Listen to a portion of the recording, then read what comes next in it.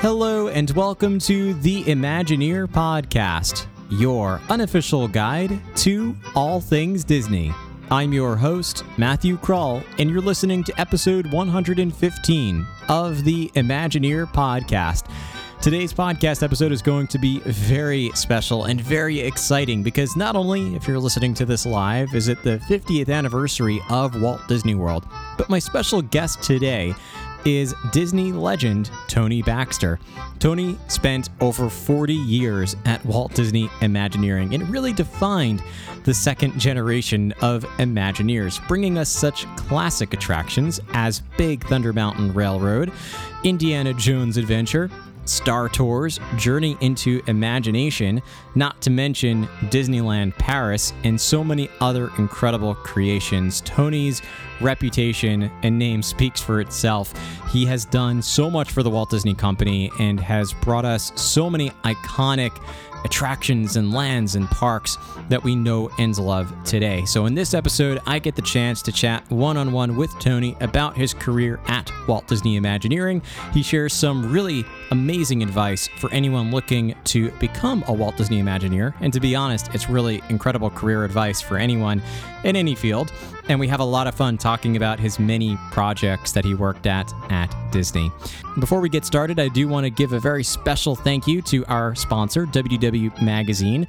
You can subscribe to WDW Magazine by clicking on the link in the show note of this episode or by heading to ImagineerPodcast.com. At the end of the episode, I'll come back and tell you a little bit more about how you can connect with the Imagineer Podcast on all your favorite social media channels and how you can help to inspire and create the future of this show. So, grab some headphones, pull up your favorite armchair, and enjoy this episode of the Imagineer Podcast.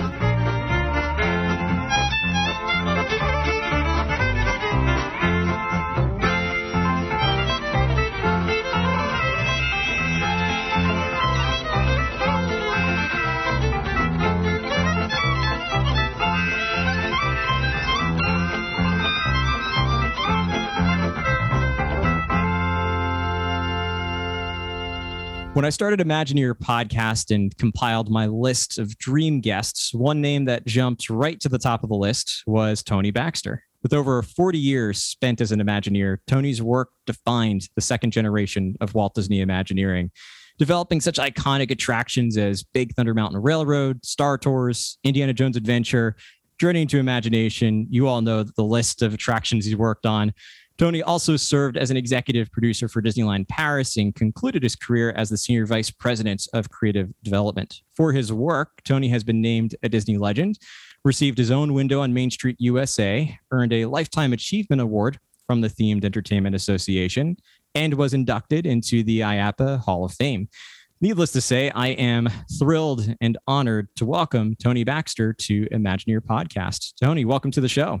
Wow, it's great to be here. I'm kind of relaxed now because I just got back from a whirlwind trip to Walt Disney World to support Give the Kids the World, down there. And it was a lot of fun. That is such a great cause. I only wish I were closer to Orlando because I would be doing that event as often as possible. We support Give Kids the World in other ways through the show, but I saw some photos and videos from the event and it looked like it was an amazing time. Yeah, it really was. And did you, we spoke about this a little bit earlier, but before we started recording, but it's been your first time at Walt Disney World in a while. So did you get the chance to do anything new?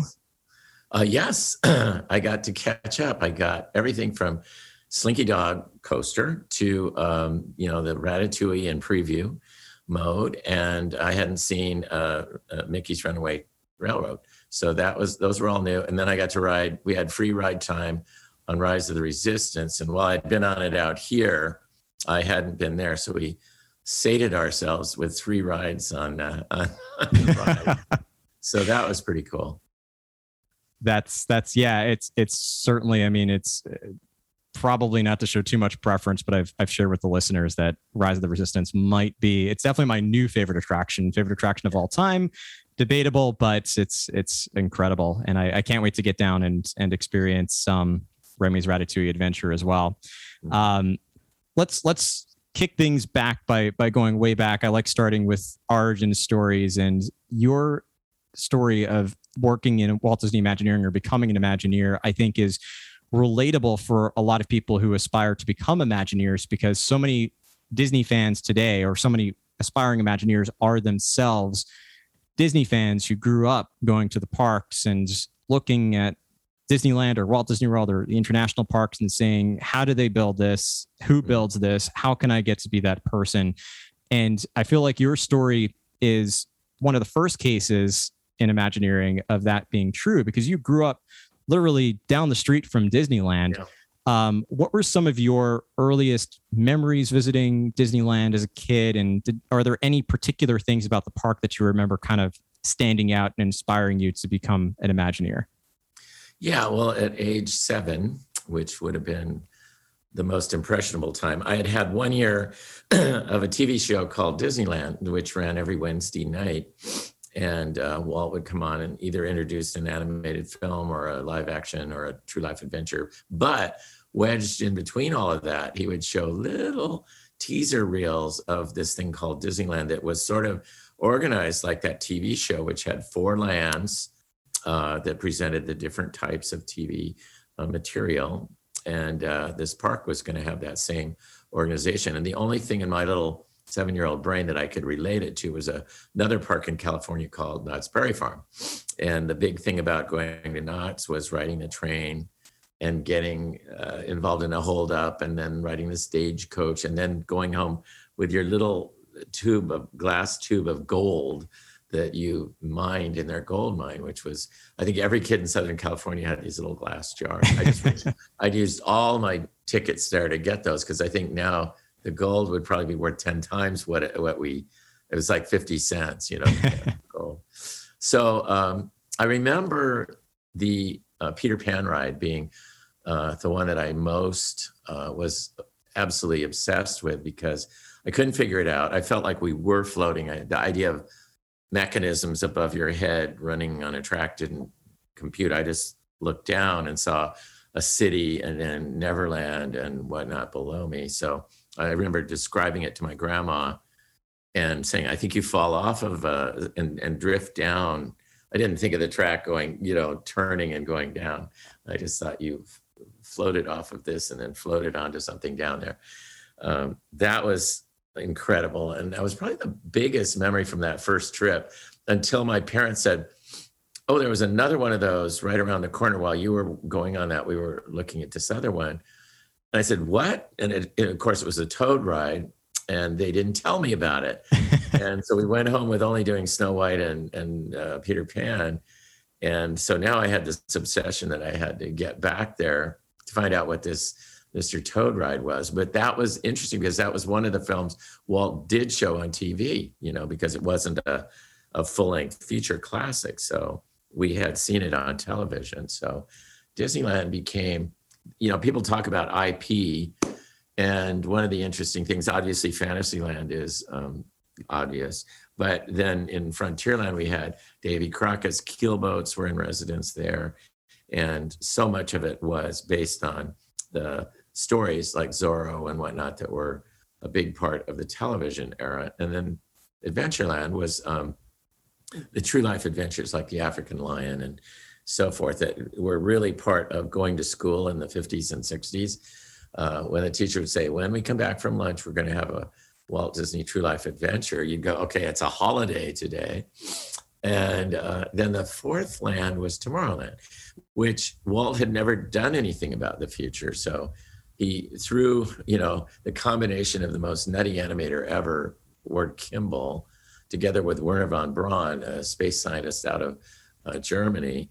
And what came out were 3 episodes on man in space that were absolutely, they were so well done that Eisenhower, who was president at the time, called Walt and said, can you send prints of that to run before Congress? Because you did more in those 3 episodes than we've done with all the bills before Congress to get the public behind supporting the space program. So it was really instrumental, because they showed not just the mechanics of space, but the excitement of being in space, and how all the things that would trigger a kid's imagination to think about all the things you could do in space. So Disneyland's opening was a very milestone-y thing in a year-long lead up. So it wasn't like, the day I went. I mean, when I went in, I knew where to run. I'd never been there before, but you knew where to run. Yeah. So it was a life-changing thing, and of course, it became the start of my obsession, which became a career. So. Yeah, that's the dream right there for so many people, and I think you're right. The buildup was a crucial part of that anticipation and buildup of the opening of Disneyland as well. And I love the fact that the two attractions that you mentioned, Peter Pan's Flight and Mr. Toad's Wild Ride, are still popular, still at Disneyland. Yeah. And it just is a testament to the strength of those attractions. And you've developed quite a few of those as well, which we'll get to. But a lot of people think about that idea of getting into Imagineering, and a lot of the Imagineers I've spoken with, some of them kind of land in a role after doing some work in college and maybe some post college work and find their way into Imagineering. But what I love about your story is that, which is similar to other Imagineers as well, is that you started by working in the parks, and you actually worked, scooping ice cream at Disneyland, which I think a lot of people know by now. But that, I think, is really valuable as an aspiring or future Imagineer. And just to have the chance to work in the parks. I know as a cast member, I learned a ton working in the parks. Yeah. And I'm curious, what did you learn from that role that helped prepare you for Imagineering? I think today you can actually find, I taught a class that Imagineering was backing over at UCLA in experience design. And so there's an awareness now in the educational community that this is a legitimate kind of career, not just Disney, but the Themed Entertainment Association, of which I'm a member, and I'm on their board for selecting award-winning attractions, is made up of probably hundreds of different companies that are involved in creating experiences around the world. And we sometimes don't open our eyes to what's going on in Asia or obscure parts of Europe even. So I love sitting in on that because we see new rides and new attractions and new museum things from every corner of the world. But I think going back to my time, that wasn't a possibility. Yeah. There were legitimate, careers in architecture and, graphic design and so forth that were sort of commercial arts, if you will. There was fine art. In fact, there was the whole, revolution in the 60s where everyone was doing their own thing. And that kind of art really didn't prepare you for anything other than, a beatnik or a hippie lifestyle. But, if you were seeking out a professional career, you were very limited. And so I tried those professional routes through architecture and then on into landscape architecture. And again, you have the pressure of your parents going, we want our child to have, a legitimate, name attached to his profession. And so it was very hard on them when I decided it really wasn't working and that I wanted something freer to move over to a school that offered theater design. And as I stumbled through all this stuff, I realized from a school standpoint, starting in architecture, moving to landscape architecture, ending up in theater design, that years later when I was working at Disney, I go, gosh, we kind of do theater in a landscaped environment using architecture as the tool. Well, the component that was really critical to that is you prepare, young graduates with a theoretical knowledge. And in fact, as a parallel to that, WDI Imagineering creates theoretical capacities for their ride. Yeah. But then there's the actual capacities that people deal with at the park.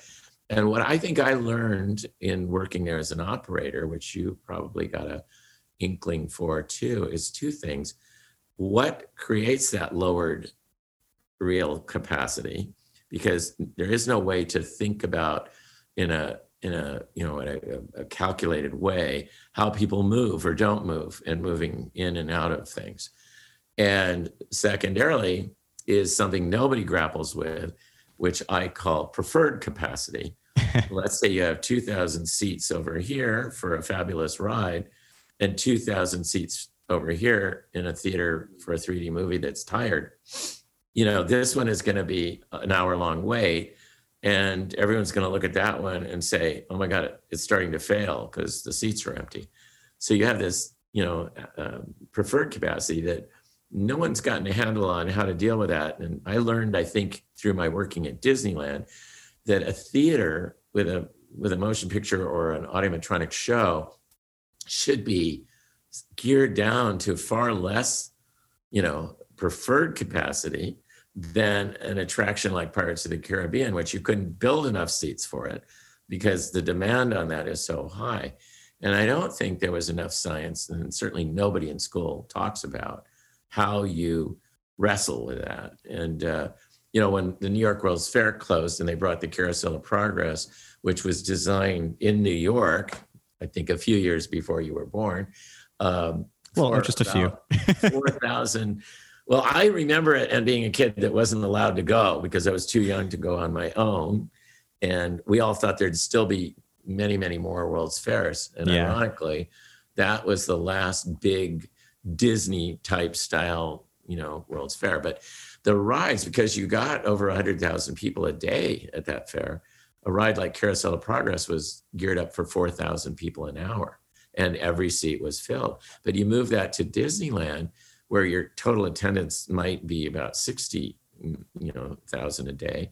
And of that, there's like 10, 20 major rides that they're all divided to.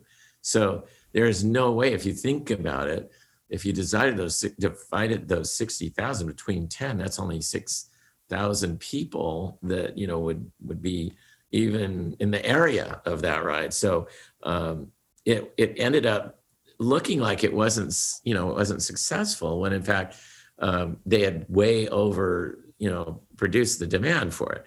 So I think when I got to my point in Imagineering, I don't want to say I was kind of, you know, a know-it-all, but since I had peers that were coming in that came right out of school, and the whole idea of working at Disneyland wasn't a thing, I had this, no, that won't work. No, we really need to do this. We need more. We need whatever. And so I think it gave me an edge over the generation that started with me in terms of the go-to guy, because he kind of had a working knowledge of it, you know. So I definitely think even today, you aren't going to find that aspect of it in any school teaching, because it's something, and no one at Disneyland will tell you about it because they don't know either.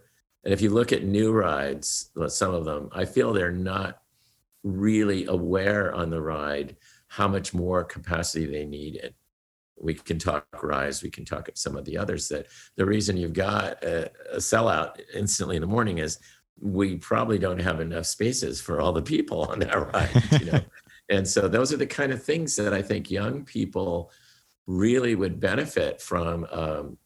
You know, in fact, Disney and companies would benefit from creating a adjunct to school training in experience design that literally, you know, sends you down there for a hands-on immersion, if you will, in trying to, I mean, everything from trying to get 20 people in a pirate boat in 18 seconds. That's not so easy if you want to be nice to them. Right. You know, and say, have a nice day. And you see the red light flashing that it needs to be dispatched right now. So you have to like really learn a psychology of how to do that, how to get it so the whole system is working. And also learn in your mind that certain things can be reduced in capacity because they're, you know, a show like Lincoln or Hall of Presidents, and they're great shows, and they should maybe have one show an hour, you know, where you make a prestigious thing out of it, saying, on the hour, we invite you to visit the Hall of Presidents in New Liberty Square, because then it becomes a special event, and they're so much more effective when you're in a big crowd that is in awe of it, rather than sitting there with 3 or 4 people around you, because the capacity is so high that it can eat up all the demand immediately, you know. So yeah, that you would learn only by working there. It's true. And I love that third element, the theoretical, the operational, and then the preferred system. Yeah. And yeah, I mean, there is a lot that you learn in the parks, the operations, the the psychology, I think, is a huge component of it as well. Even, an attraction like Kilimanjaro Safaris, I'm sure that Joe Rohde and the team knew live animals would have some sort of an impact, but every single day, the animals were the number one part of the experience that affected the actual ride capacity, because they would decide to walk in the middle of the road or cross the path or just sit there for a while. And it was bound to happen every day without fail. And operationalizing that and figuring out how to work with the animal care team to make sure that the animals are encouraged to make their way off the track is important as well. But all that you say resonates, and I think it applies to a lot of professions. Having that, the theoretical side of it is important, but then having the real practical experience, you learn a lot of those soft skills and the psychology, and the pieces kind of click together that they might not in just a classroom. They probably would not in just a classroom environment. To give you just one comment on that too, it brings it back to the everyday world. Let's say you're dreamed as a child to become a car designer, and you knew everything about designing cars and you could draw them amazingly well and all that, but you somehow were afraid and never learned how to drive. It's kind of that missing link, I think, arriving at a place that like Detroit or Disney, where your new role is to do this thing, but you don't have any capability of knowing what putting the brakes on feels like, or any of those. What is the startup? When you engage the engine, what are you listening for? All of those things that there's no class that teaches that. That is the school of hard knocks or just practical experience, That's so true, and such a great analogy as well. And the other part, I think that it is important in just about any profession. And I feel like this is one Imagineer I have yet to really dive too much into, but I think you're probably the right person to ask about, was your mentor, Claude Coates, because I find that mentorship is incredibly important. I want to start, though, just because I find it so almost odd or amazing is really the right word, that you happened to just by chance come across Claude Coates backstage one day, and then he ended up being your mentor down the line. I've read and heard a little bit about that encounter, but how did that encounter with Claude Coates come about, and how did you manage to get a backstage tour of Pirates of the Caribbean before it was even open? I was kind of pushy in that regard, and the New Orleans Square Complex was open it opened in August, and Pirates opened the following March. I'm sorry. And so, the cafeteria for employees was in the middle of all that, under the Blue Bayou, but above the Pirate Caverns, sort of wedged in there. And so there were all these doors walking down the hall, let's say Cavern Scene A, Arsenal B, and all that. And for someone that was obsessed like me, I mean, the first thing you'd do is you'd open the door and you'd stick your head in, and you'd look around and you'd close the door because you didn't want to get in trouble.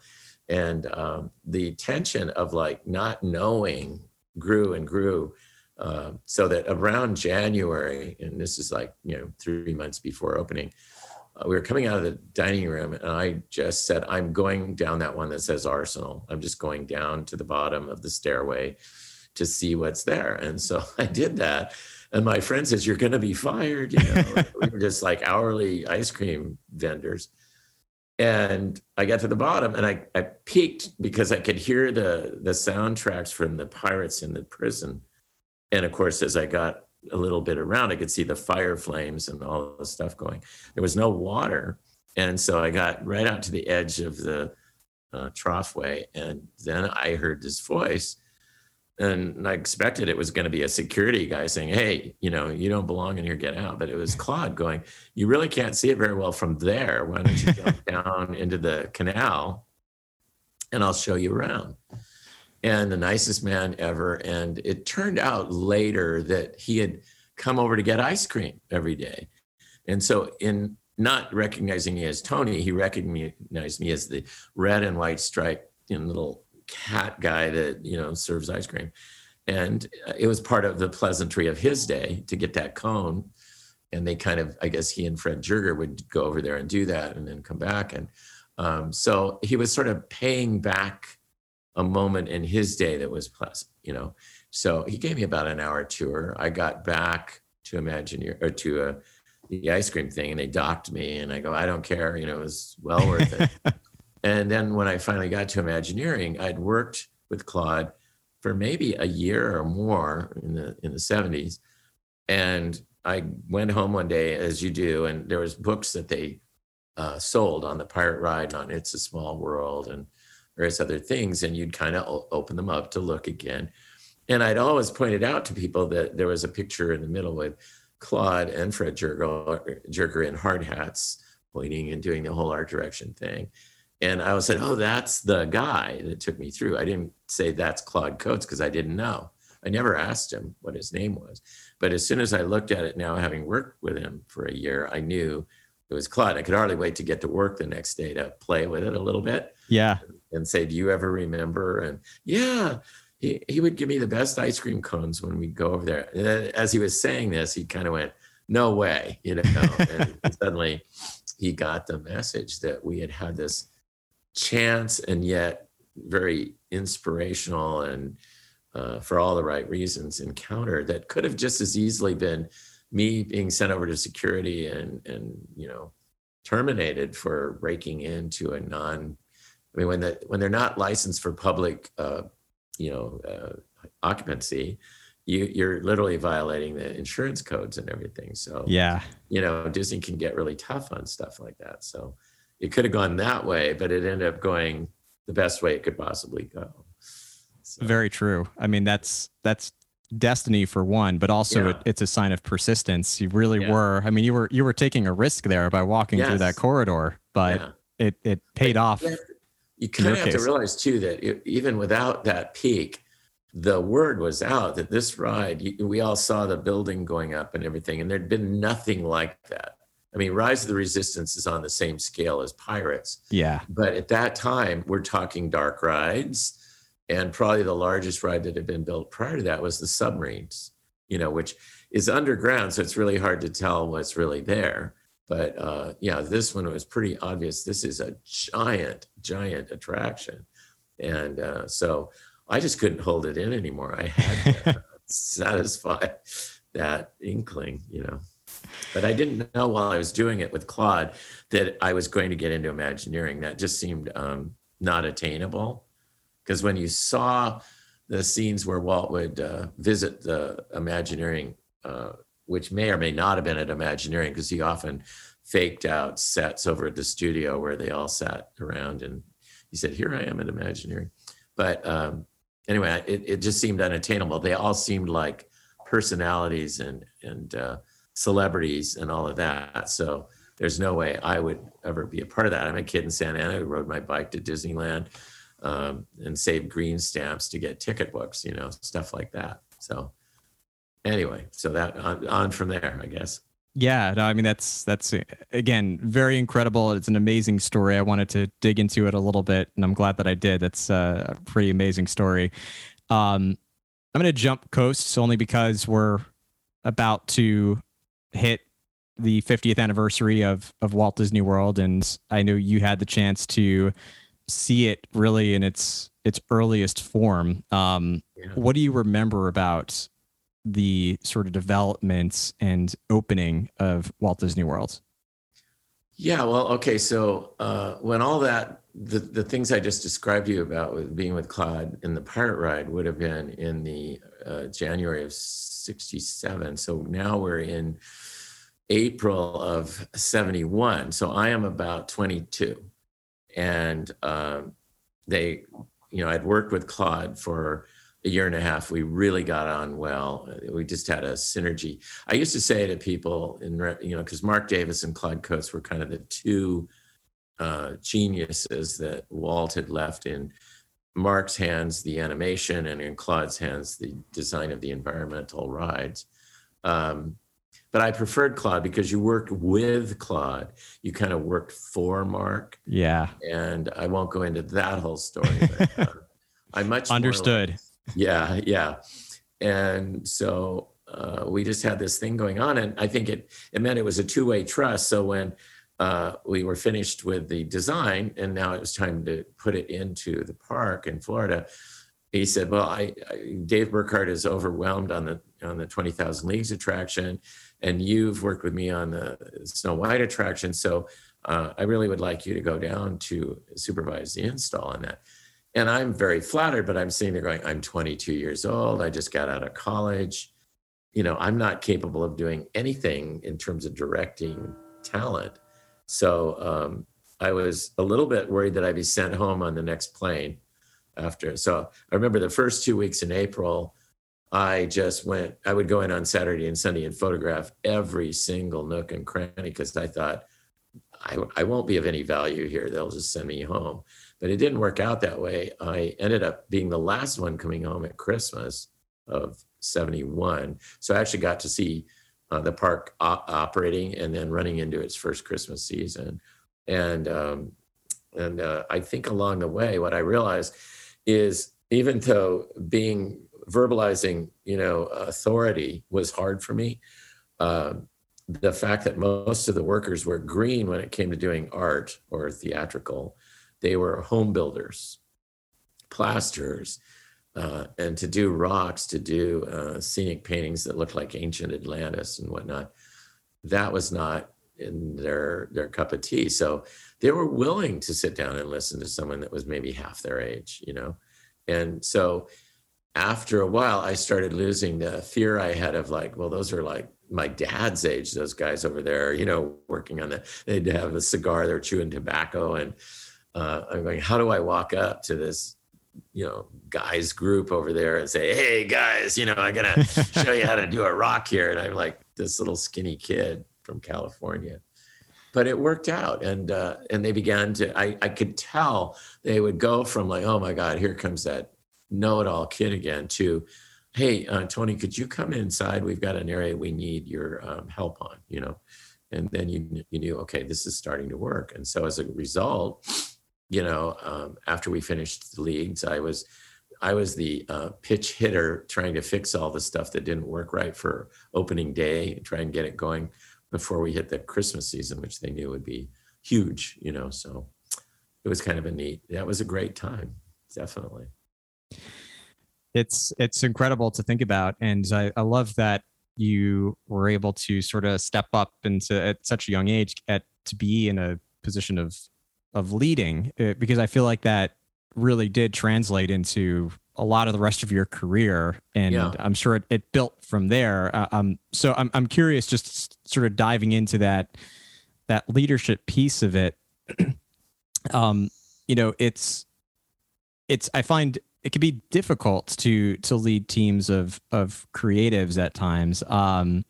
So can you speak a little bit about sort of the challenges of working in a leadership role at Imagineering? It's not so much leading; it's almost more getting them invested in the same way you are. And I would go back again to that assignment down there. The Snow White was moving along. Dave Burkhardt was leading the effort on the subs, and I was assisting on that. So that was moving along. And then we got this panic call on Toad for Florida.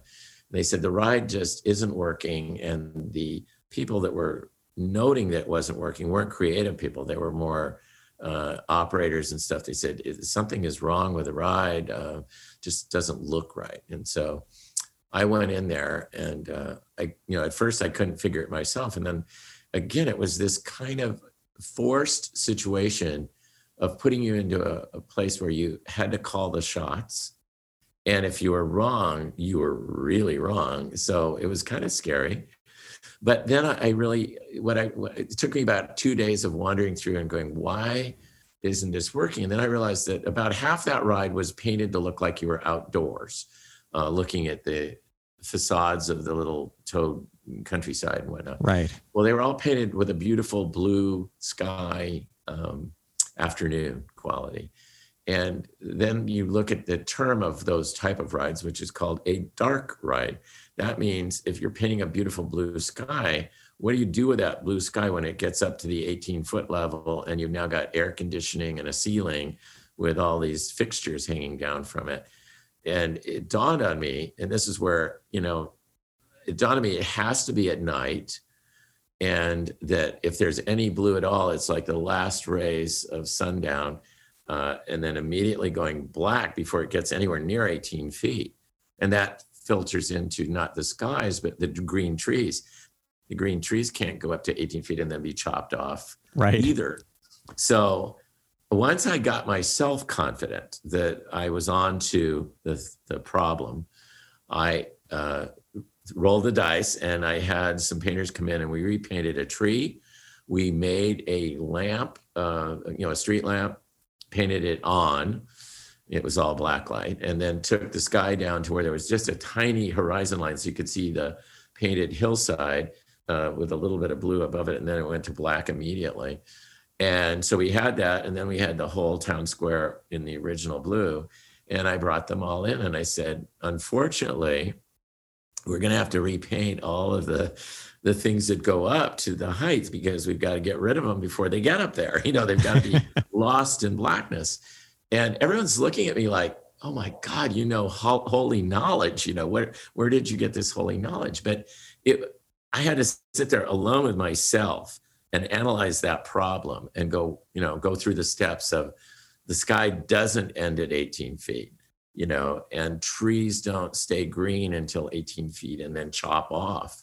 So you've got to have, this lamp has to have some glowing orange leaves that it's illuminated around it. And then they've got to just get edge lighting and then vanish as they get far away. And the sky can give you a little profile of the hills, but then it's got to vanish before it goes up. And as soon as we did that, everyone came in and goes, oh my God, thank goodness it's fixed. It looks great now and all of that. And so when you do something like that, it's the only way you're building that ability to lead. You're building that lead by solving the problem. And even though it was probably more money than they wanted to spend, I don't know what they thought I would do, wave a wand and it was or redirect the lights so they were not pointed at the top or whatever, but it worked. So, you move up a step in the ladder where you're consulted now. Why don't we get him in? And when they had a problem on the treehouse in Adventureland, well, why don't you send Tony over there to look at that? And then the Jungle Cruise, I remember Mark was a cartoonist, Mark Davis, and he had painted all the rocks blue and green, and they were interesting if it was like in the Jungle Book movie. Right. But we were in Florida with, essentially a jungle with real foliage and all that, and very realistic elephants. And here you had these blue rocks. So I had to go in there and do what I'd learned in school, theatrically paint all those to give them a wash that brought them down. And they were still blue, but within the range of what you imagine you might find a bluish tinted rock somewhere in real life, So it was a series of things there where they were gaining a sense of I could be trusted, and I was gaining a sense of I have good, solutions in my head. I was strengthening my own resolve that, my solutions were not just acceptable, but actually good ones. So, by the time that it was time to send me home, I think I had conquered that fear factor thing that when I arrived in April, they're just going to send me home, because I'm a very introverted, I thought. I've learned through Myers-Briggs and all the testing things that you get to do when you work for a big company that I'm actually extroverted, because introverted, extroverted doesn't mean what they teach you in school. It means an extrovert goes to the outside to get feedback. An introvert depends only on their own intellect to guide them on things. And I think it's safer when you're doing communal art like Disney to get as much feedback as you can from everyone you can. It doesn't mean you have to follow what they say, but if that person is very concerned about doing this person is very supportive about going to, you can kind of look at all the possibilities of what a decision is going to make. Whereas if you just say, I'm going to make a call, and you haven't really opened yourself up to an extroverted approach to solving a problem, you can get in trouble, I think. So that was my learning. I think I went into it without any sense of what I've just told you, but coming out of it and looking back on it, it's easier to say, those are the reasons why it kind of clicked and that it made sense for me. Yeah, it makes sense. You're right. I mean, you can only really connect the dots. Steve Jobs, I think, said they can only connect the dots looking back, not looking ahead. Mm-hmm. So that makes complete sense. There's a couple of things I definitely want to piggyback off of that you mentioned, and one of them is, which is a little bit small, but it's that idea of realism. You talk about the color of the rocks on Jungle Cruise, and it's in the Jungle Book might make sense to have them look blue or different colors, but then in an attraction environment like Jungle Cruise, you want it to look a little more realistic. Mm-hmm. And I find that the thing that has always attracted me to Disney, as I've looked back and thought about what it is that I love most about Disney, it is that sense of placemaking in such a way that it is realistic but playful at the same time. So how do you go about, because you've developed so much, how do you go about creating places that feel real but are still playful and fun, immersive environments? Well, you've nailed a thing there that I think it was a Disney, in our bailiwick alone, but I see things now in other parks that are coming very, very close to understanding this whole thing.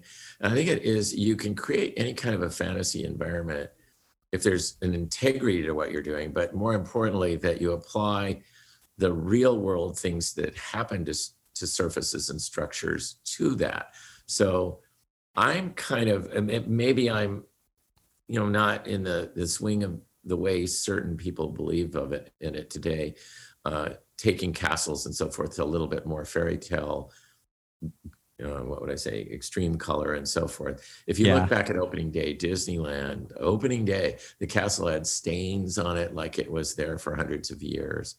And it was a shape, and I will use the castle at Disneyland as a great example, because it was a shape that was purely cartoon. There was no way you could fit into the upper areas. You even knew that as a 6-year-old, that it was a fantasy, that you'd have to be a little munchkin to be up in the top, And yet the way it had aged, the way the water had filtered down through the gargoyles and whatnot and stained the sides of it, this had to be in Anaheim for centuries, So I think that, like when you look at Big Thunder, it's essentially the rockwork is there to disguise a bowl of spaghetti that is the track. And I sit on the TEA board, so we see attractions all over the world and review them for awards. And so often the effect of adding scenery to a roller coaster is that the roller coaster was there first. I'd say 95%. The roller coaster was there first, and all the ornaments and rockwork and everything are added on to the roller coaster. When we started Big Thunder, and I assume the Matterhorn designers who were before me, before my time, it was never thought that way. The track had to follow what the rockwork provided for it. So in the case of Big Thunder, there's a spiral butte, and the track has to go that way. And we had to fill in a gap with a trestle to make it even possible to do that, to get the train from here to here. And there's never a thing on that ride where you can get a feeling that the rocks were built up to conceal the track. It's enough of the track is showing, and when we left it showing, we would build trestle work or whatever to create the bridges that feel like it went from this rock to this rock, that were there. They're immobile because rocks are immobile. And so the brain is programmed to think that you don't mess with rocks. You don't mush them around columns. Like I could go to a million places where there's a wooden column that has rockwork mushed up around it. And that would only be possible if the rock was mud and you stuck the wood in it. You've got to chisel that rock away, so that It looks like they chiseled it and they stuck in some wedges in there to hold the column straight and perfect. And I think when you look at that, or you look at the Grizzly Peak, or you look at Cars Land, which is the most crazy fantasy rockwork with Cadillac tail fins and hubcaps and everything growing out of the rocks. And yet your brain says, every bit of this rock is absolutely real, absolutely real.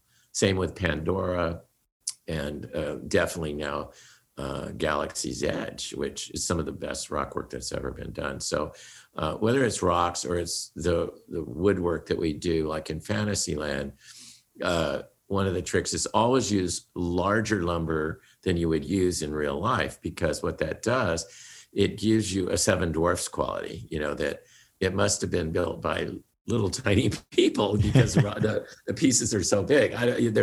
But if you use little wood, like you would see in a track house that's trying to do Tudor architecture, they'll go with underscale things, and you right away go track house, and so it's just a set of values that you begin to learn, that these are all the things that go together to put the brain at ease to buying the contrived area as a real area.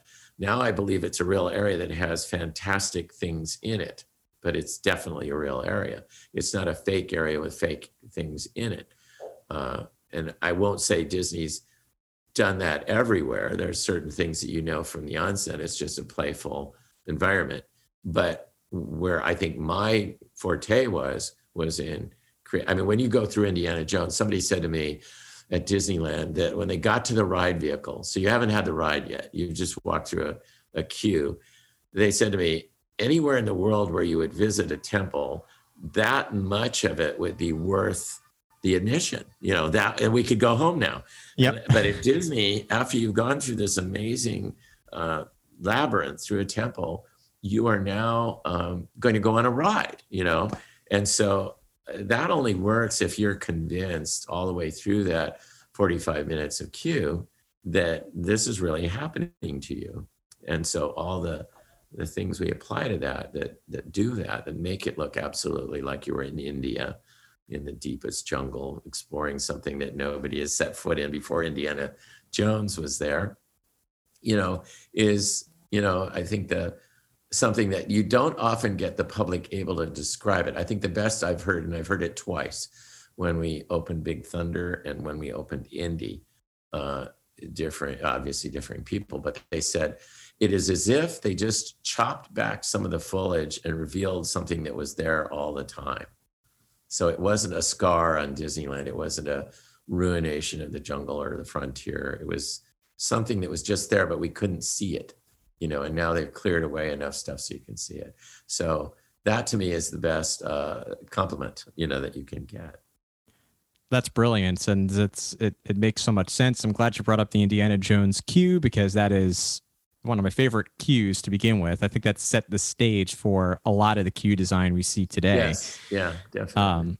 And that challenge of designing an attraction essentially quarter of a mile, away from from Adventureland. How do you solve that with this long, intricate queue is great. But one of the things I wanted to talk about with Indiana Jones Adventure and with Star Tours is, of course, coming from the same space, coming from Lucasfilm, being properties that weren't direct at the time, at least directly owned by Disney, but sort of licensed out. And these are, in many ways, these two also kind of set up, I feel, this new approach to storytelling where you take worlds that exist in films, like in Indiana Jones and in Star Wars, but you don't just retell the film, but you almost create a new experience within that world. So how did you go about? Because I feel like this was really the first time it was done to this level of taking an existing story, but carving out a new story in those, fantasy worlds. Well, I think, it goes back to, again, being a guest as a child at Disneyland and then being an operator.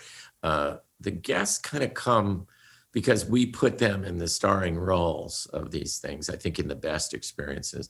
There are book report attractions, and I could cite those, but I won't, where you just watch the characters from the film have their adventure, and they're tasteful and they're dull. It's best when, Peter Pan, I use this a lot, so you've got it on a million recordings, but, the line when you are dispatched into the Peter Pan is like, come on, everybody, here we go. And then you sail out over London, you sail off to Neverland. So that's kind of in the back of my mind that if you're doing Star Tours or you're doing Indiana Jones, this is a chance not for you to be Indiana Jones, but to go on an adventure where it's happening to you. You're not watching Indy do it. You're a part of it. So if Indy's hanging there in desperation, he's yelling at you to get the Jeep up close enough so he can jump down in with you. And I think we were able to do that. And it's hard because in the ideal world, everyone would be a video gamer and capable of doing the action at an expert pace.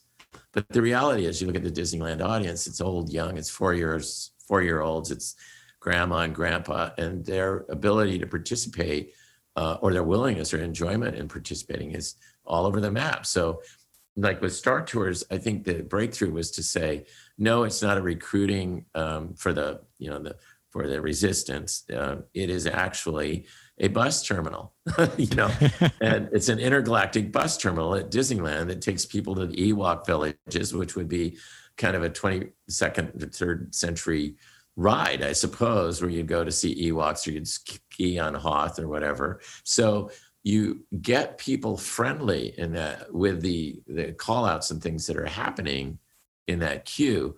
Starspeeder 302 is now ready for boarding to Hoth, and here's an ad for skiing on Hoth and all these things. So we know 100% of the people in that queue are comfortable with this framing up device. And so the whole thing of loading into the seats, it's all very similar to boarding an airplane or a bus or whatever. And then once we get into it, and Star Tours created what is now the cliche of, as soon as you get everybody comfortable through that point, then something goes horribly wrong, and the pilot isn't adept at going into the wars, and we're hanging on for dear life. But it's all happening to us. It isn't like you're watching Luke and Han do their thing. And I remember when Mark Hamill wrote it with his children, when we had it in test up at Imagineering, and the kids were only like 5 or 4 at the time. And I remember after it was over, they were sitting with their dad in the seats, and they go, "Daddy, did we really go on this?" Because the only way they'd seen their father was up there, on the screen while everybody was sitting back. But, their dad was with them and it was happening to them. And so I thought that was really a testament to how well that worked. And you couldn't have done Indiana Jones if you hadn't done Star Tours, because it proved out the world that we were now dealing with in simulation motion rather than in a vehicle rolling over a track per se. Yes, Indy goes on a track, but it's smooth as glass. There isn't a bump on it. And so everything that you feel is programmed by an artist, putting it in, just like the music. And so it was an outgrowth of coming off of Star Tours and being able to throw you into an environment. And once again, we can anticipate there's going to be an hour-long wait. And you go, why on earth would I wait an hour to do this? I try to think about that. And I said, well, if the reward was eternal youth or riches beyond belief or future knowledge of the future, you'd have a site that would rival all the religious sites in the world, where people go to make pilgrimages. To get one of those things. And then we had to think backwards to create a way of never giving those things away, so you will get them if you don't look at the eyes of our god Mara. So, of course, every single person in the vehicle is staring right at it, so we've fortunately never had to give away anything to this point. So, I think there's a real important thing of not creating such a complex backstory where I've been on these things, again, I'll make one up of like, where so-and-so's uncle created the machine that you're about to go in, and it was a thing that allowed him to go back in time. And now we're going to take that machine and put it through the 3rd dimension to get us back into a thing like that. And while you're back there, be sure and pick up one of these things so you can bring it back. And if we get it here, and you're sitting there, the audience isn't listening. They've dialed out. They're just going, I wonder if it's going to be scary. I wonder if this is going to happen. And you've got to kind of pull back, not to what you'd love to do, but getting to the point that the majority of the audience will go with this. They'll buy into everything here. They'll enjoy it. They can find things in it every time they go that are different. But it isn't so overwhelming that by the time you finish the pre-show, you go, I have heard that till I'm sick of it, and I know we need your help. That's when I love, no, I'm going to be sitting there with a lap bar on, and with a restraint and all this stuff. So you don't need my help. So you've got to create a thing that throws it back at the guests in a way that they can go along with it, and they're not being forced to fake to, get into pretending so much that you go, this is just silly, And so I think I can look back and say, I think we've done a good job on the ones that I'm proud of that do that with Big Thunder, the thing goes out of control and you're hanging on for dear life. That's a pretty simple premise, but it's happening to you. And it doesn't feel like you're up on a roller coaster track looking down at steel. You are in canyons that are too narrow and too dark and too small. And there's a joy in that of like surviving it, I guess. And it does have that balance between reality and then something that you can't do anywhere else. And a friend of mine coined the phrase that fear minus death equals thrill. And I think you look to names like Disney as allowing you to tempt fate a little bit, but you trust them so much that nothing's ever going to happen. So, it gives your brain that need for adrenaline, but at the same time, so many people can do it. Finally, they would do it. And then they'd say, I can't believe I did it. It was really fun and nothing bad happened to me. And I'm now on the other side. I survived, and so there's a tremendous conquering thing that comes from that makes people proud again of themselves for participating in something they were afraid of. They did it, they survived, they're now a better person they've seen something they dreamed about. So again, it keeps it happening to you rather than like say it's not necessarily a passive ride, but a ride where you're not involved, because even the Jungle Cruise is a day one attraction. The hippo's attacking you, the elephants are spraying you with water. So, it was in that same, in the embryonic stages of virtual reality, it's a virtually real jungle that you go into, and a lot of the things that you'll see and do in there are happening to you specifically, not to a third person character. Makes so much sense.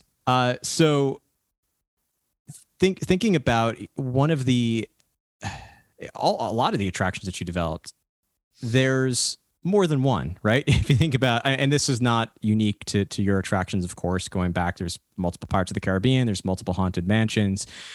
And in your case with things like Thunder Mountain and Star Tours and Indiana Jones Adventure, there's multiple variations of this. And when you look to go from that first version and say, this is a success, and then build it somewhere else, how do you decide what elements remain the same and what elements are modified to create a unique experience somewhere else? Well, it's usually not the show itself, because if you're duplicating a show, it's because it was good enough to do that. It's sort of a classic that you need to have in the park. What really dictates the changes are the sites and the cultures, maybe if it's international. So you take a look at Paris, where, we had a cultural thing, we had a climate thing, we had a technology thing, because the difference between 1992 and 1979 was, almost 15 years. And so, things like Big Thunder, we could do more with it at that point. We could also, in California and in Florida, it was the last thing added to Frontierland. So it was taking over leftover space or available back in the far corner space. When you're building a park like Disneyland Paris, if this is the number one Frontierland attraction, let's put it in the middle, right in the center. And then that gave us the opportunity of diving under the rivers of America to get there, because it sits where Tom Sawyer's Island is in our parks in the States. So to get to it, you have to dive below the draft of the Mark Twain or the riverboats. And it provides, especially on the way back, the scariest moment in the entire ride. So there's no question the one in Paris is, from a thrill standpoint, just stupendous. It's my favorite. It's amazing. That was, again, mostly due to the site, the ability to make it a day one attraction instead of the last piece in a Frontierland. And then other things, again, as technology comes along, like if you look at the upgrades on Star Tours, the original was done with models in the same way that the first, films were made. And now with a branching attraction that's in there, and it's in 3D, and it's all digital, creation. There's no limit to what you can conjure up for that ride. And you're not carrying a 70 millimeter projector on board with 70 millimeter wide film running that show, which how we did that. And it was subject to all the rocking and rolling that did in 1987 is amazing, but now you wouldn't go that route. You'd go with technology that gives you the ability to do far, far more. So, there's a case of technology. There were other reasons, like not doing a jungle cruise in Paris, because we literally canvassed the theme parks in Europe and found 3 jungle cruises that had everything from the rhino, pushing the guys up the pole, to the elephant bathing pool, the hippos with the wiggling ears and everything. And I remember Michael Eisner said, we can't do a jungle cruise because it'll just appear that we copied whatever park, that has this thing for 5 or 10 years.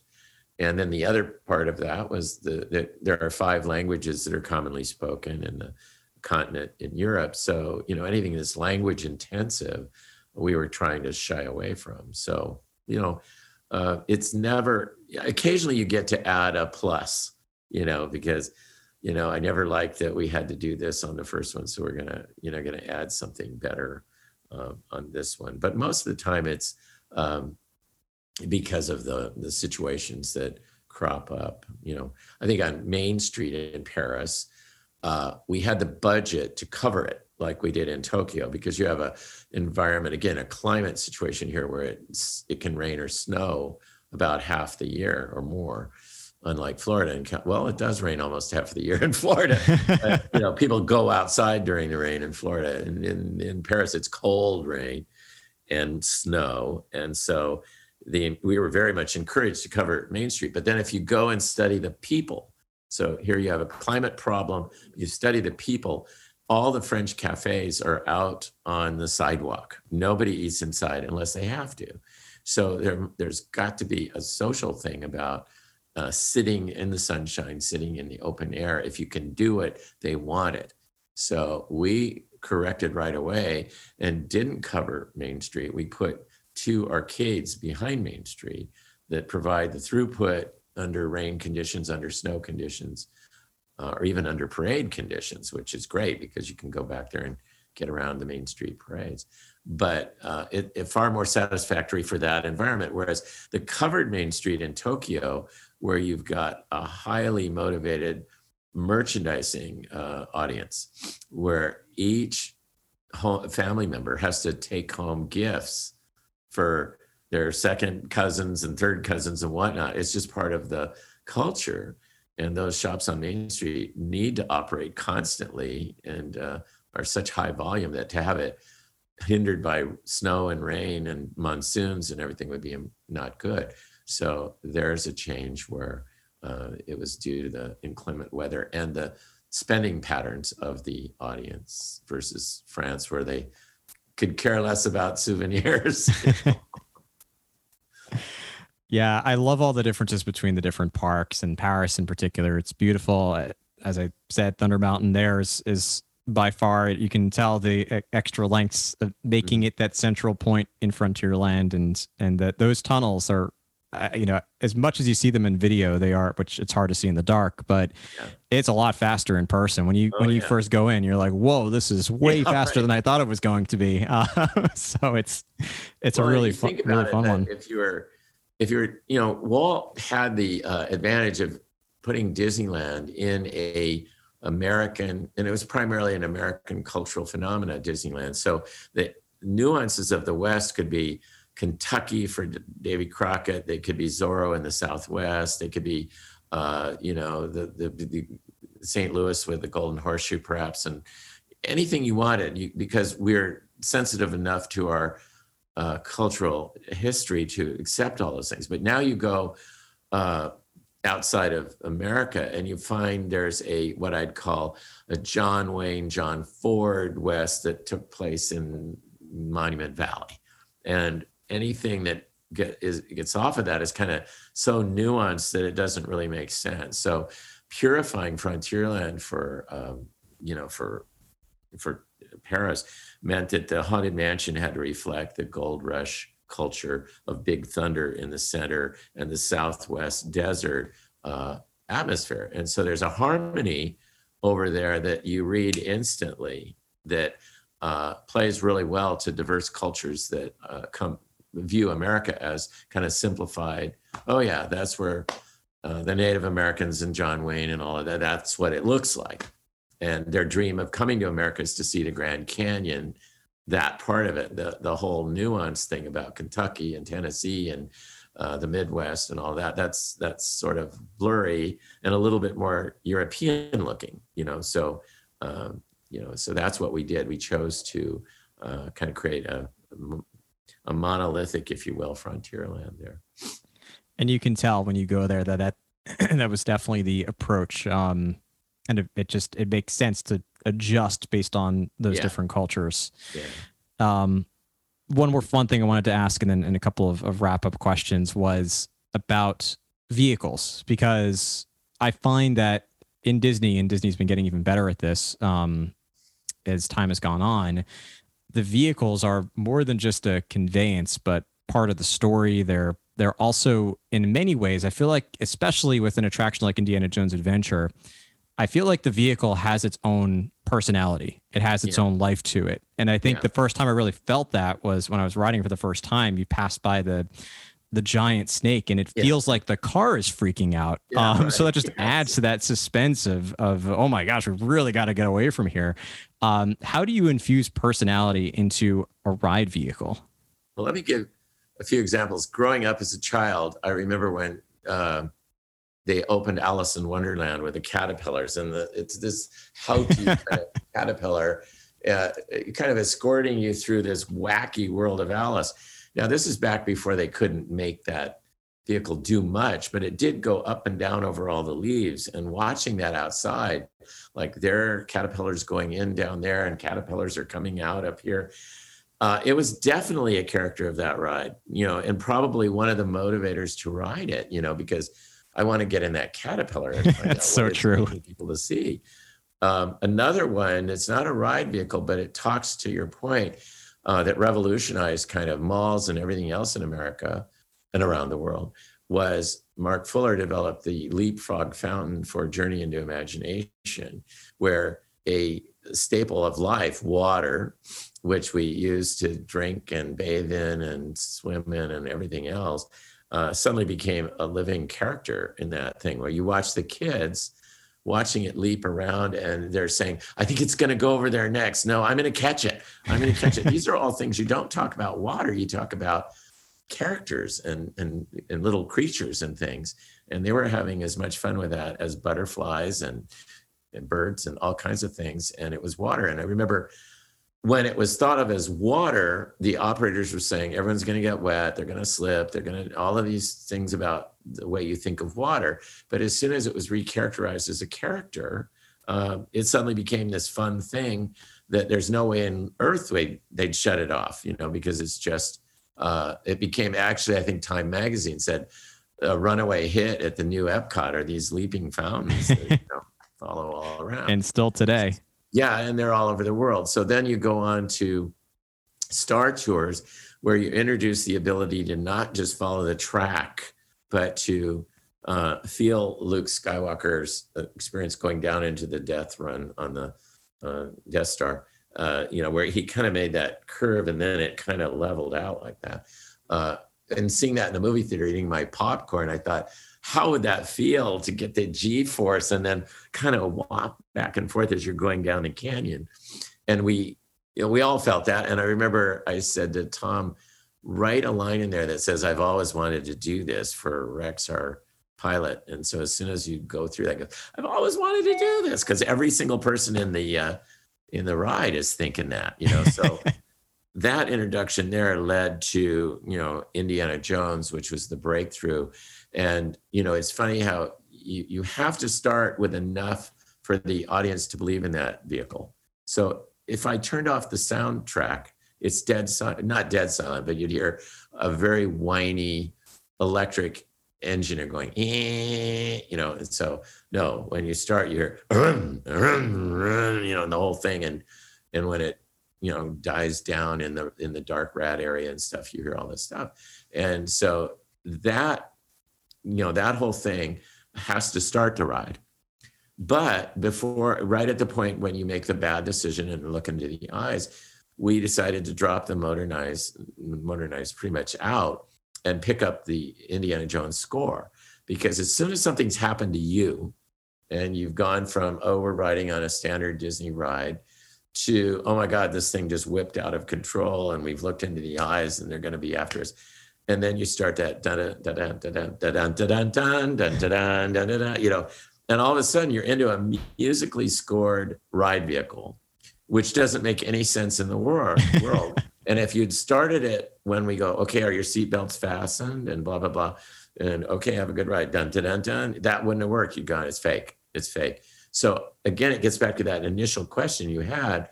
How do you create something that is enough to be believable? So it's got to start with the old falling apart engine and undergoing the gear grinds as you go up the hill and everything. And then somewhere, as soon as you've taken over being engaged in the ride and it's happening to you, you need that Hollywood score to tell you how to brace emotionally.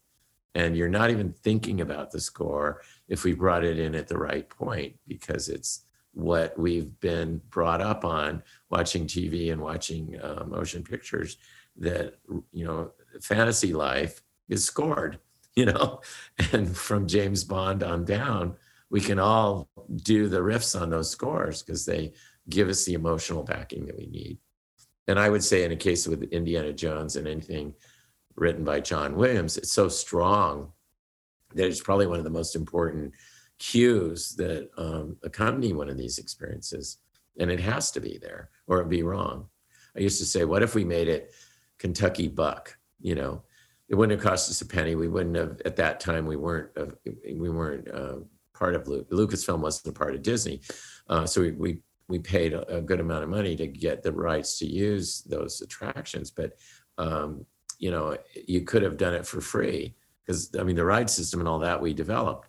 Kentucky Buck's Adventure. But I think the falseness of people sitting down going, this is a ripoff of an Indiana Jones thing. It's just a ripoff, And how many parks did that? Because they couldn't afford to pay that. So you can probably go around the world and find 8 or 9 Jeep rides where you go into temples or mummies or whatever, and you have, some never heard before score.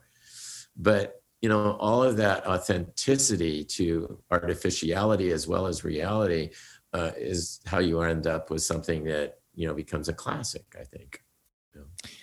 And it certainly is. It definitely is a classic. And you're right. If it weren't Indiana Jones, it would feel a little bit like a ripoff. Yeah, exactly. But it's perfect the way that it is. But if you'd ever told me that we were going to be that Lucasfilm and all those properties would be part of Disney, no way. That just was not possible. It just never happened. So. Yeah, it's awesome that it's now officially part of Disney. Few questions to wrap up. First, just thinking about the fact that Disneyland has been around for even longer, but Walt Disney World's been around now for 50 years. The parks are, if not as popular, more popular than ever, and we continue to see all this attendance at the parks, and it's transcended generations. What do you think are some of the qualities that have kept Disney this popular for this long, or even rising popularity? Or maybe another way to think about it is, how will Disney ensure that it remains this popular for the next 50 years? Like, what are some of those foundational things that are so crucial to the Disney parks being so popular? Well, let's dismiss the one that we've covered a lot today, which is that there's this combination of fantasy environments that are extremely believable. And if you get people to that point where they so badly want to invest in this, to have this experience that's so real to them, then that's a good guarantee. Now, do we still do it all the time? Yes and no. I don't want to point out, the yeses and the nos, but I think, when you go through one and you go, I cannot believe they built this, all of the things you've been talking about. I think the second thing is the term I really like, aspirational. There's something about flying out of a child's bedroom window that Ray Bradbury coined when he wrote Walt a note after writing Peter Pan. And he said, Walt, I will be eternally grateful. Today, I flew out of a child's bedroom window out over moonlit London in a pirate galleon on my way to the stars. Okay, it's in a building probably about the size of a normal house, home. It's all black light and really convoluted and everything, but your mind so wants that aspirational goal. We've dreamed since we were children of flying up out of our beds and flying away, and then you wake up and you go, that didn't happen, it was not true. So like you look at it and you go, what compels an audience in a park that's over 60 years old to wait in line 40 minutes to go on something they've gone on since they were born, and their parents went on before they were born. And I think it's that it never grows stale, that aspirational aspect of lifting up out of that bedroom and flying out on an adventure that's happening to you. You're really up there in the air above these things happening. So I think aspiration is another really strong part of it. And the third one that I think we've got to be very careful about, because we're letting the backstories become more important than the personal story. It's never as much fun to witness somebody else having their adventure as it is having your own adventure. And so it's something that says, let me tell you about, what happened to so-and-so. It's going to be a fun time while we remember that this is where they did this and they did that and da-da-da. Comparing that to a Peter Pan or a Mr. Toad, where you jump in a motor car and you careen out of control, busting everything in the house, destroying half of London town, and then going into a courtroom where you're sentenced to prison, and you break out of prison to be run over by a train and end up in hell. Now, that was done for 1955 opening at Disneyland. It is not the theme or the story. It is not the storyline of the animated film. I don't know who came up with it. Even Claude Coates couldn't tell me exactly how they settled on that environment, but I'm really glad they did, because it is something that is so outrageously crazy.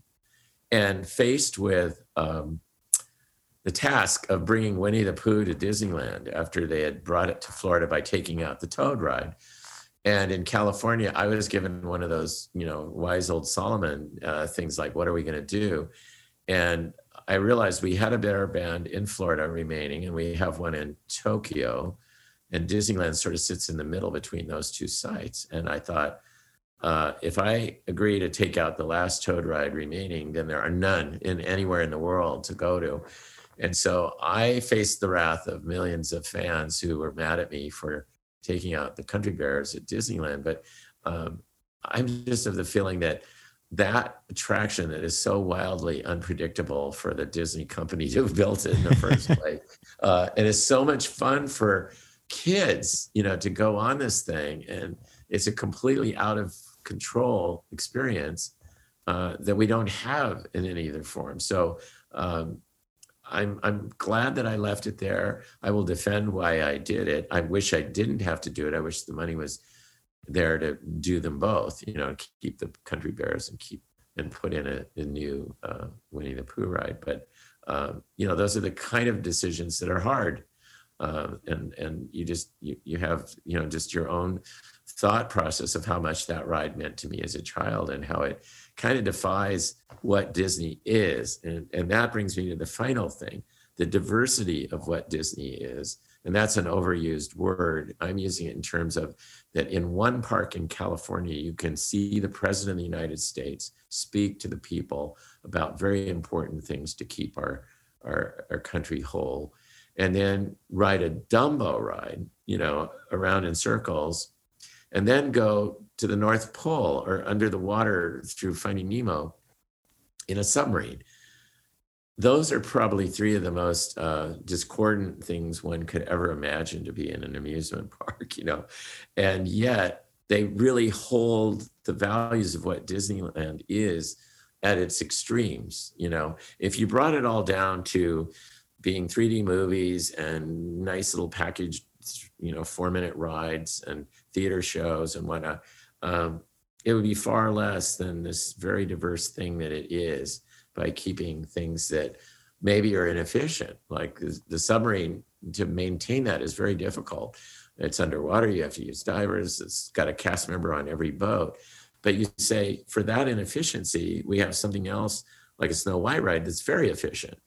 And you balance that. You don't say both of them need to be efficient. If somewhere in the middle, you've got what is right, and this one can be kept because it's feeding off of the savings that come from the other one, then that creates a park that's extraordinarily diverse and has values and meanings for a lot of people, So I'm always on guard, when they do the thing, like if we remove that, it's not very popular, blah, blah, blah.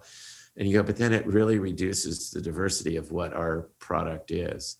It would be real easy to say that in an environment of thrill rides and fun experiences, that an American Adventure and a Hall of Presidents and a Great Moments with Mr. Lincoln are poorly attended in relation to that. But I can tell you that for the guests that go to those things, it is the cornerstone of what happened on their day there, and bringing their family together to hear an experience like that and to see it.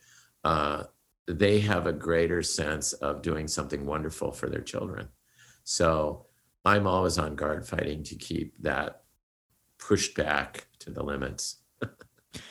I'm glad that you are, because on social media, at least to the best of my ability and through this show, I advocate for the same thing, going to see all those attractions that are beyond the ones you see in promos for visiting Walt Disney World and Disneyland.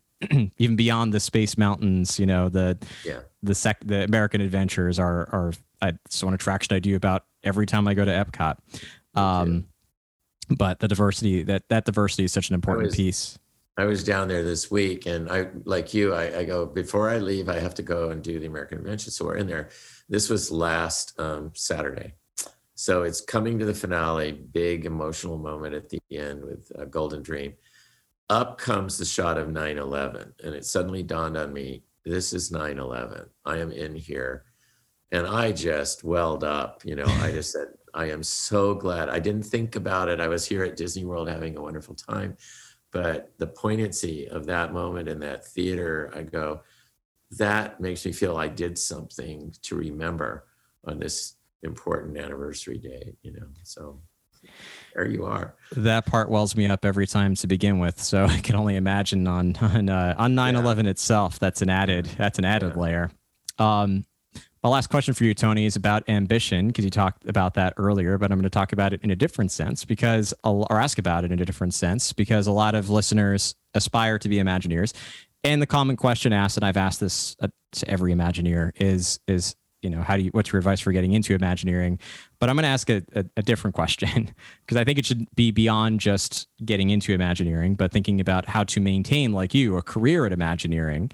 So assuming you've gotten the job at Imagineering, how do you maintain or build your career and ensure that you stay, if that's your choice, to remain and become a successful Imagineer?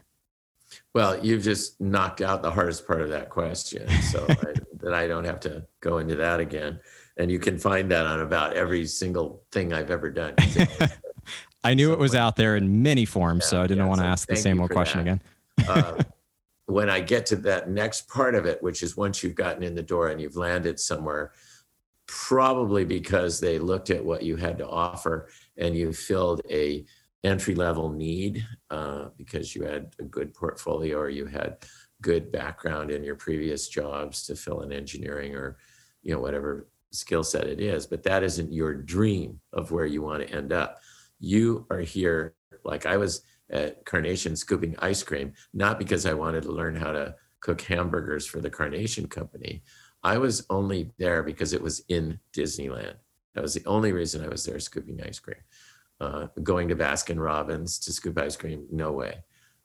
So once you're in, it's up to you to really size up what's going on and learn how to both do two things. You can move horizontally, which is probably more easily attainable, and then accelerate upwards once you've moved over horizontally, or diagonally if you're lucky. And in some cases, you might even decide to go down backwards to get over into a better area. I've had people that took a wage cut to get into another division because they felt they could show their value once they got there. You've got to determine, like, am I in a role where I'm fulfilling a need, I'm making widgets, and there's no opportunity for me to show that my widgets are better than any other widgets. They're just simply widgets. Then you're probably not in a career path. You're more in a job role. So if you've got a career path, you've got to, like, set your sights on people that are doing sort of the things that you would like to be assigned with. And you start making friends with them. And you start, like, could I pick your brain? Could I take you to lunch? I really am amazed by your career and so forth. And I've had people do that with me. I've got a very good friend now who's in the engineering side, who's doing really, really well. It's a very good, personable person. So it's been easy for him to approach people like myself. I met him on a ride at Florida at the other company's parks, Universal.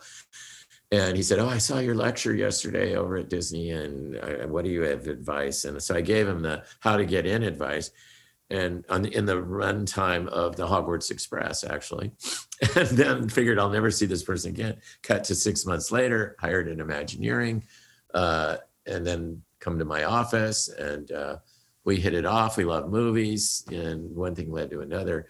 And I've given him lots of advice on threading his way through. And he's in a very good position. He's not a designer. He'll never be that, but he definitely wanted to add to the creativity rather than just being a scheduler or an engineering layout of the time frame for different jobs and so forth. And then, like I say, when you are looking at a company that's like going into China, as we were 10 years ago, I would say to you, whether you're an engineer, writer, or an artist, you'd say, okay, that's what I do. And oh, by the way, I'm fluent in Mandarin Chinese, and then you realize you just weeded out, 75% of your competition, in art or in engineering, because they're thinking right away, okay, that eliminates another position that we don't have to worry about. Maybe he can do translating for everyone on the team, So you're always got to keep your eyes and ears on all the things that are not, in your little window frame that are going on there that you could suddenly bring in and attach them to your value, and then put yourself in a light that exceeds the others that would be vying for the same thing. It's no easy task. And like for me, who grew up in an analog trained world, it's now a total digitally, even working at home now has become kind of normal there. And so the camaraderie, the interface of seeing all the Imagineers every day and saying, oh, that idea that you were working on, how's that going? Because I remember getting out of my hole, which was working in the model shop as a cutting out with a mat knife, facades and stuff.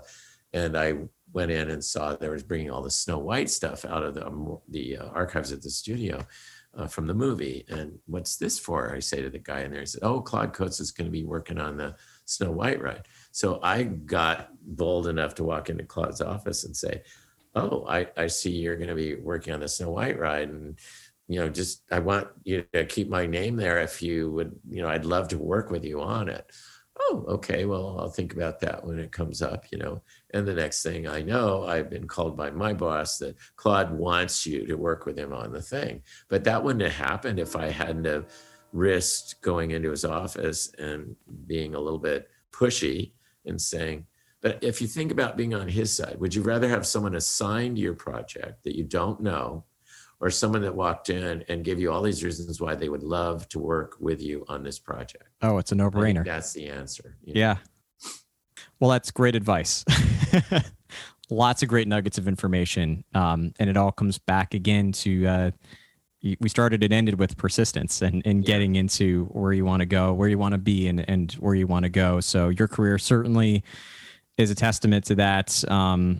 But it has definitely been a pleasure, Tony, chatting with you about, we could have spoken for hours, but you have so many interviews out there. So I wanted to ask some slightly different questions and look at things from a different take. So I appreciate you taking the time to chat with me and share all these awesome stories about your many years at Imagineering. All right. This has been really fun. And it's a lovely day outside still here in California. So I'll go out and get some rays.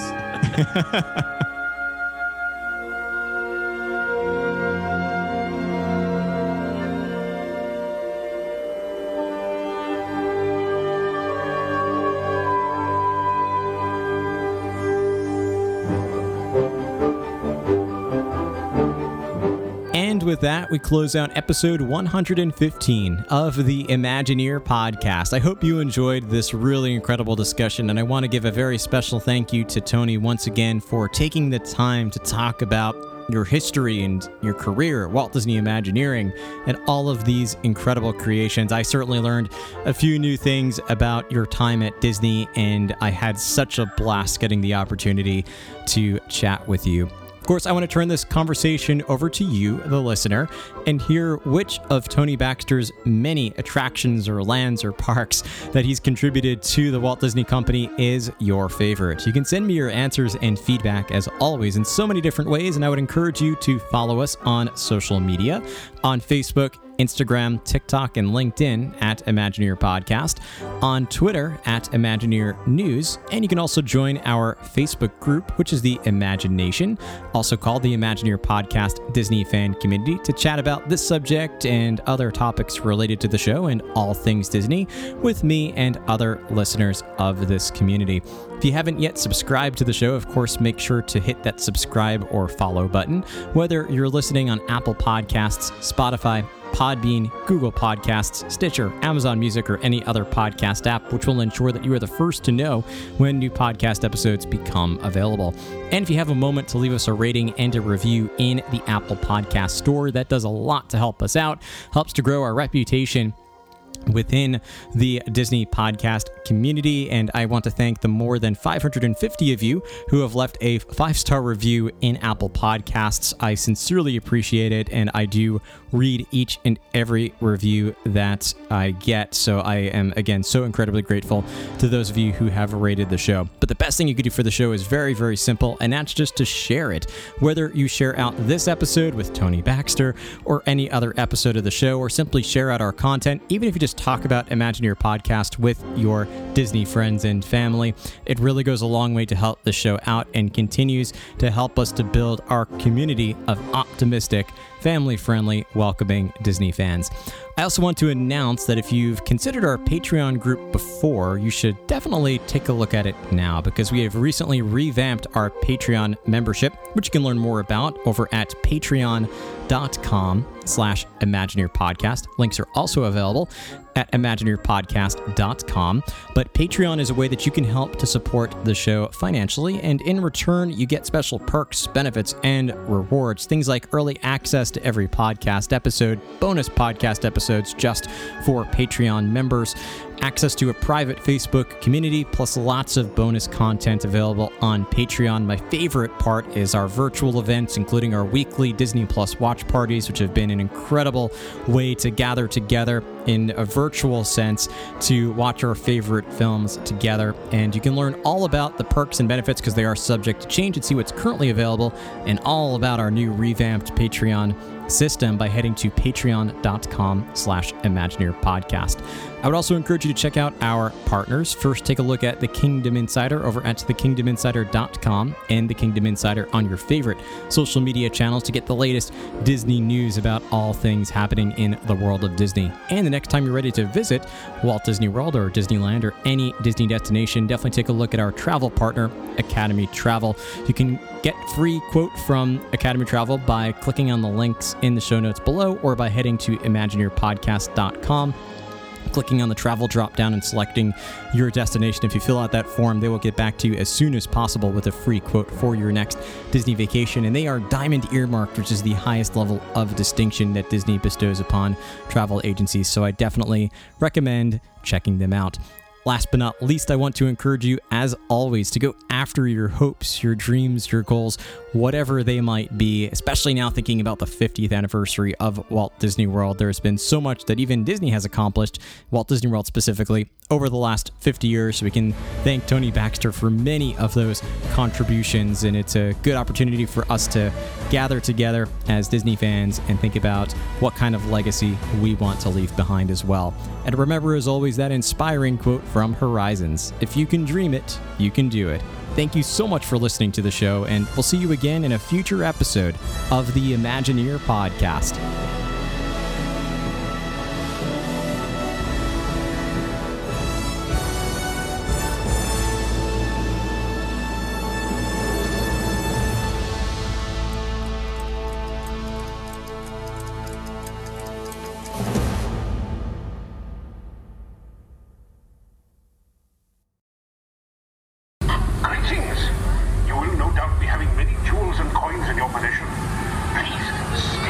Until the transport comes to a complete stop.